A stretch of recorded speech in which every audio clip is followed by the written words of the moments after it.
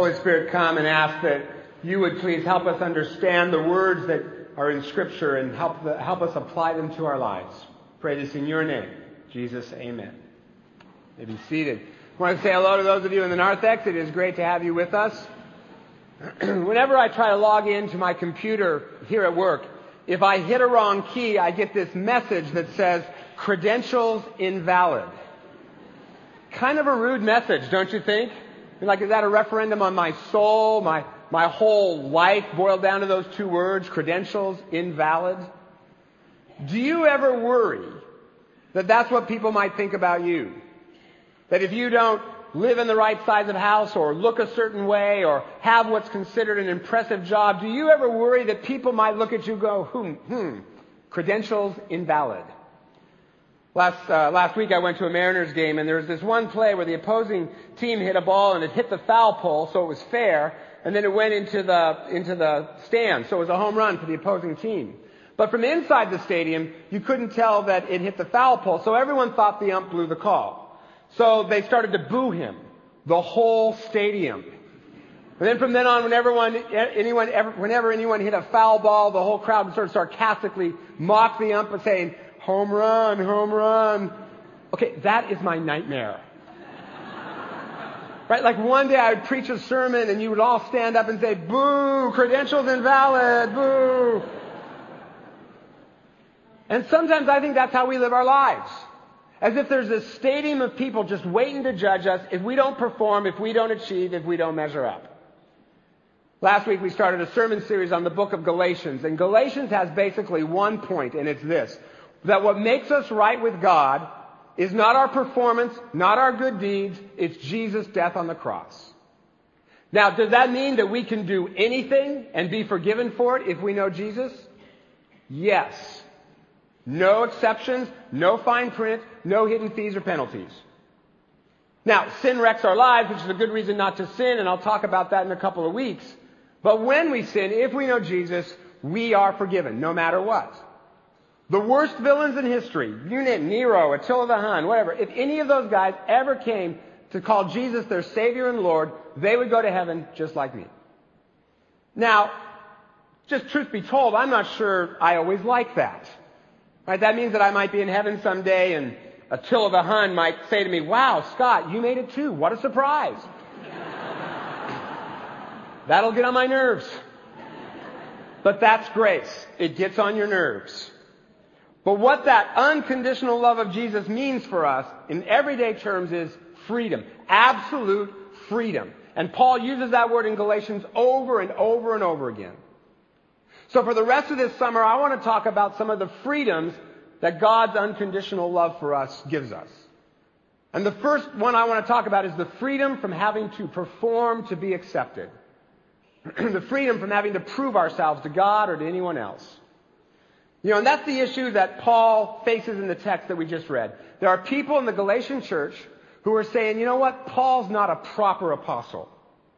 He's an easy believing Christian who's watering down the Christian message. And so they start asking, well, what are his credentials anyway? Who did he study with? Does he know the original apostles, or are his credentials invalid? That is so our culture, isn't it? Where we feel this constant pressure to prove ourselves. Now, I want to be clear. I'm not saying that it's wrong to achieve. It's wonderful to achieve. As long as our motivation is because we're loved and the joy of doing what we're doing. I'm not talking about that. I'm talking about the pressure that we so often feel that we have to perform in order to be accepted. And by talking about this subject, I am going straight into the belly of the beast of our East Side culture. You know, the Bible talks about powers and principalities that work against God's purposes. Another word the Bible uses for that is demons. And there is a demon that has got a grip on the East Side, and I'm going to call it the perform to be accepted demon. And that demon does not want you to hear this sermon today because he does not want to let go of his grip on you. And it starts really young. When we think things like, you know, I want to make my dad proud, so I better get good at baseball. Or I want my parents to like me or the teachers to like me, so I'll work really hard and get an A+ in school, straight A's all the time. Or I want my peers to be impressed, so I'll wear the right clothes, say the right things. And it just keeps going and going. I want to keep up with the neighbors, so I'll get a bigger car. I want to impress the boss, so I'll work 70 hours a week. I want to wow my peers, so I'll strive for the fancy job title in the corner office. I'll always try to get that A. Perform to be accepted. Now maybe you don't struggle with this, but don't jump to that conclusion too quickly. I think most of us do at some level or another. I heard a story that kind of illustrates this about a Fortune 500 CEO who's driving with his wife, and they pulled into a gas station. And the attendant turned out to be one of his wife's ex-boyfriends. So as they drove off, the CEO was feeling kind of smug about himself, and he said to his wife, well, I bet right now you're thinking that you're glad you married me, the Fortune 500 CEO, and not him, the gas station attendant.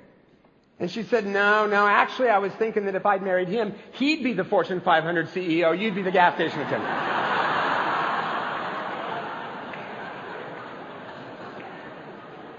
There it is, right? Perform to be accepted. One job is better than the other, which makes one person more valuable than the other. Not according to God. That's bunk. And this perform to be accepted, this performance anxiety, this thing was all over my former profession as a university teacher. We were always trying to impress each other. Let me just read you a sentence that kind of captures that. Quote, aesthetically speaking, Catholic nostalgia functions as a reactionary discourse that marks the distance between the dominant and residual cultures, exposes lacunae within the dominant culture, and resists the epistemological privileging of the Cartesian subject. I have no idea what that means, and I wrote it. I mean, that sentence just screams I'm compensating for my insecurities, doesn't it? And the church world is no better. I remember one time when I was in California, I was in a park with my daughter, and I noticed some people from my church. So I started to get way more animated with my daughter, made it look like I was, wanted to look like I was really paying attention to her, because I wanted to look like a good father in front of the church people. There's a theological word for that. Phony. But that was a long time ago, and I don't do anything like that anymore. The truth is that from our bosses, from our peers, from pastors, from parents, we get a lot of messages that say that we have to perform in order to be accepted. Because you know what? Truth be told, most of the time we do. That is just the way the world works. And the result of that is bondage. When we live for the approval of others, then those people dominate our lives, and we become frantic with effort trying to please them and keep them happy with us. Performance anxiety leads to sin. Just one, for instance, sometimes when someone has an affair in a marriage, part of what led to that was this pressure they feel inside. They've been living to please the boss, please the spouse, please the kids. All that pressure just leads them to blow up and creates a disaster for everybody. All of that striving to be accepted leads to spiritual death, because we don't really believe that God loves us unless we perform, so we don't experience His love. And it leads to loneliness, because we can't be honest about what's really going on inside. Got to keep up appearances. It leads to spiritual, emotional, and social death. But there is one place where we are free of this bondage. One place where we do not have to perform to be loved. And that is with our Heavenly Father. And He can free us from this performance anxiety. And that's what Paul means in this text. The way he starts out, he says, am I trying to win the approval of men or of God? Am I people-pleasing? In the face of critics who say that he lacks the right credentials, Paul says, nope. My credentials come from Jesus. He says, God set me apart before I was born and called me through His grace to reveal His Son in me. In other words, I have had a personal encounter with the risen Jesus. And I know way deep in my bones, I know that I am loved and that He has a plan for me. Paul is secure in who he is because he knows whose he is. Now, it didn't always used to be this way for Paul. He goes on to say, I worked really hard to advance in Judaism way beyond my peers, way beyond people my age. In other words, he's saying, I was on the fast track to become senior Pharisee at First Pharisaical Church, Jerusalem. But none of those credentials matter to him anymore. In the book of Philippians, he says, I count all my credentials, all my achievements, all my accolades, I consider them rubbish that I may gain Christ. Only in the Greek, the actual Greek word he uses there isn't rubbish. I can't actually say what he actually says in the Bible because it's not a church word, even though it's in the Bible. Go figure that one out. But basically what Paul's saying is I've been set free. from the need to perform and show my credentials to anybody. You see, my worth, my value is not in the fact that I'm ordained or that I went to seminary or that I talk to a captive audience once a week, and in order to be polite, you have to at least look like you're paying attention. Most of you do anyway. God doesn't give two hoots about those things. What gives me worth is my relationship with Jesus and that He's called me to partner with Him in what He's doing in the world. My credentials are rubbish. My call is holy. And that's not just for pastors. That's for everybody. Your worth, your value is not in your credentials. It's not in the accolades. Those won't last anyway. You're only as good as your last sale. Your worth is in the fact that the God of the universe, before you were born, set you apart and called you to be free by Jesus' grace, to walk in His power, to live in His integrity, to rise in His victory, to shine with His joy. And He wants to spend eternity with you. Eternity with you. That's a long time. Take that as a vote of confidence in you. Before He made the atom, He had you in mind. You are His daughter who He loves. You are His son in whom He is well pleased. A unique, unrepeatable miracle of God. You are a child of the King. And that is your worth. And if Jesus lives inside of you, when God looks at you, He doesn't see your junk. He doesn't see your sin. He doesn't see your failures or your accomplishments for that matter. He sees Jesus inside of you and Christ's righteousness wrapped around you. And when you experience that kind of love, it sets you free. It sets you absolutely free from this perform to be accepted demon. And it makes you want to avoid sin. Not to earn God's love, but because we are loved. And we trust Him and we want to do what He says. And how do we experience this life-changing love? Lots of ways. It helps to be in worship, to be reminded of it. It helps to read Scripture, to hear how God feels about you. It helps to have a community of other people around you who love you like Jesus loves you, warts and all. But the best thing you can do is ask for it over and over again. So how about this? This summer, let me give you an assignment. Between now and Labor Day, every day, pray this prayer. Jesus, make your love real to me, not just in my head, but in my heart. In California, my wife and I had a friend who I'll call Sarah, who spent the first part of her life doing some pretty destructive things. She drank a lot. She slept with a lot of different men. At one point, she ended up having an abortion. And then she got interested in Jesus because He offered forgiveness and second chances, and she wanted that. But there was one thing Sarah refused to do. She would absolutely not come to church. Because she was just sure that if she did, and people found out about her past, well, they'd throw her out. But she asked Jesus to forgive her, and gradually she began to feel forgiven. Well, around this time, by this time she'd been married to a great guy for a couple of years, and they had these two great kids together. And one day she said to my wife, I don't understand why so many good things are happening to me. I always thought I'd never get married because I'd slept with so many men, and God would punish me for that by never giving me a husband. And then I thought for sure that I'd never have kids because God would want to punish me for the abortion. And Christina said, God doesn't work that way. He forgives us if we ask Him to. All we have to do is admit our sin. And for Sarah, that was a huge breakthrough, to realize that God wasn't out there just waiting to zap her, but that He loved her, and that she didn't have to hide her past from Him or anyone else. She could confess it and move on into the new life He had for her. And she began to want to behave differently. She wanted to. She saw that her old life had made her miserable, so she wanted to obey God's commands, not to earn His love, but because she knew He loved her. And therefore His commands must be in her best interests. But she still wouldn't go to church. She didn't feel like she had the right church credentials. Didn't wear the right church clothes. She hadn't had a church life. She certainly didn't use church language.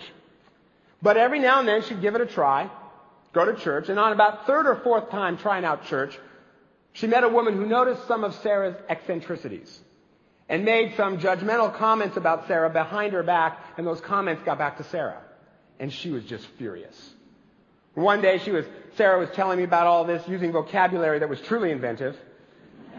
As a scholar of language, I was fascinated to discover that certain four-letter words can indeed be used as a gerund. It's really interesting. She said, I hate people like that church woman. That's what she called her, the church woman. She said she should go home and look up the word hypocrite in the dictionary. There'd be a picture of her right next to it. But I hate it when people talk about other people behind their backs. Apparently not noticing she was telling me the story behind the church woman's back. But then she kind of paused, and her anger suddenly just disappeared as she had a thought. And she said, I don't know. All I know is this, that every single day I get up and I say, thank you, Jesus, for dying for my sins because I sure do need it. And you got to change me because if you don't, nobody can. And then she said, I suppose it's the same for everyone in church, isn't it? Even church lady. And I said, yeah, even church lady. We're all just forgiven sinners. And somehow that shifted something for Sarah because a month later she asked if I'd baptize her in front of the whole church because she said, I feel at home there now. See, Sarah realized that her credentials were not in her clothes, her job, her past, or anything other than the fact that she was clothed in Christ's righteousness. And that freed her from the perform to be loved demon, freed her enough to stand in front of a congregation unafraid of what people might think of her. She didn't have to prove anything to anybody. She was the daughter of the King. She was loved by God.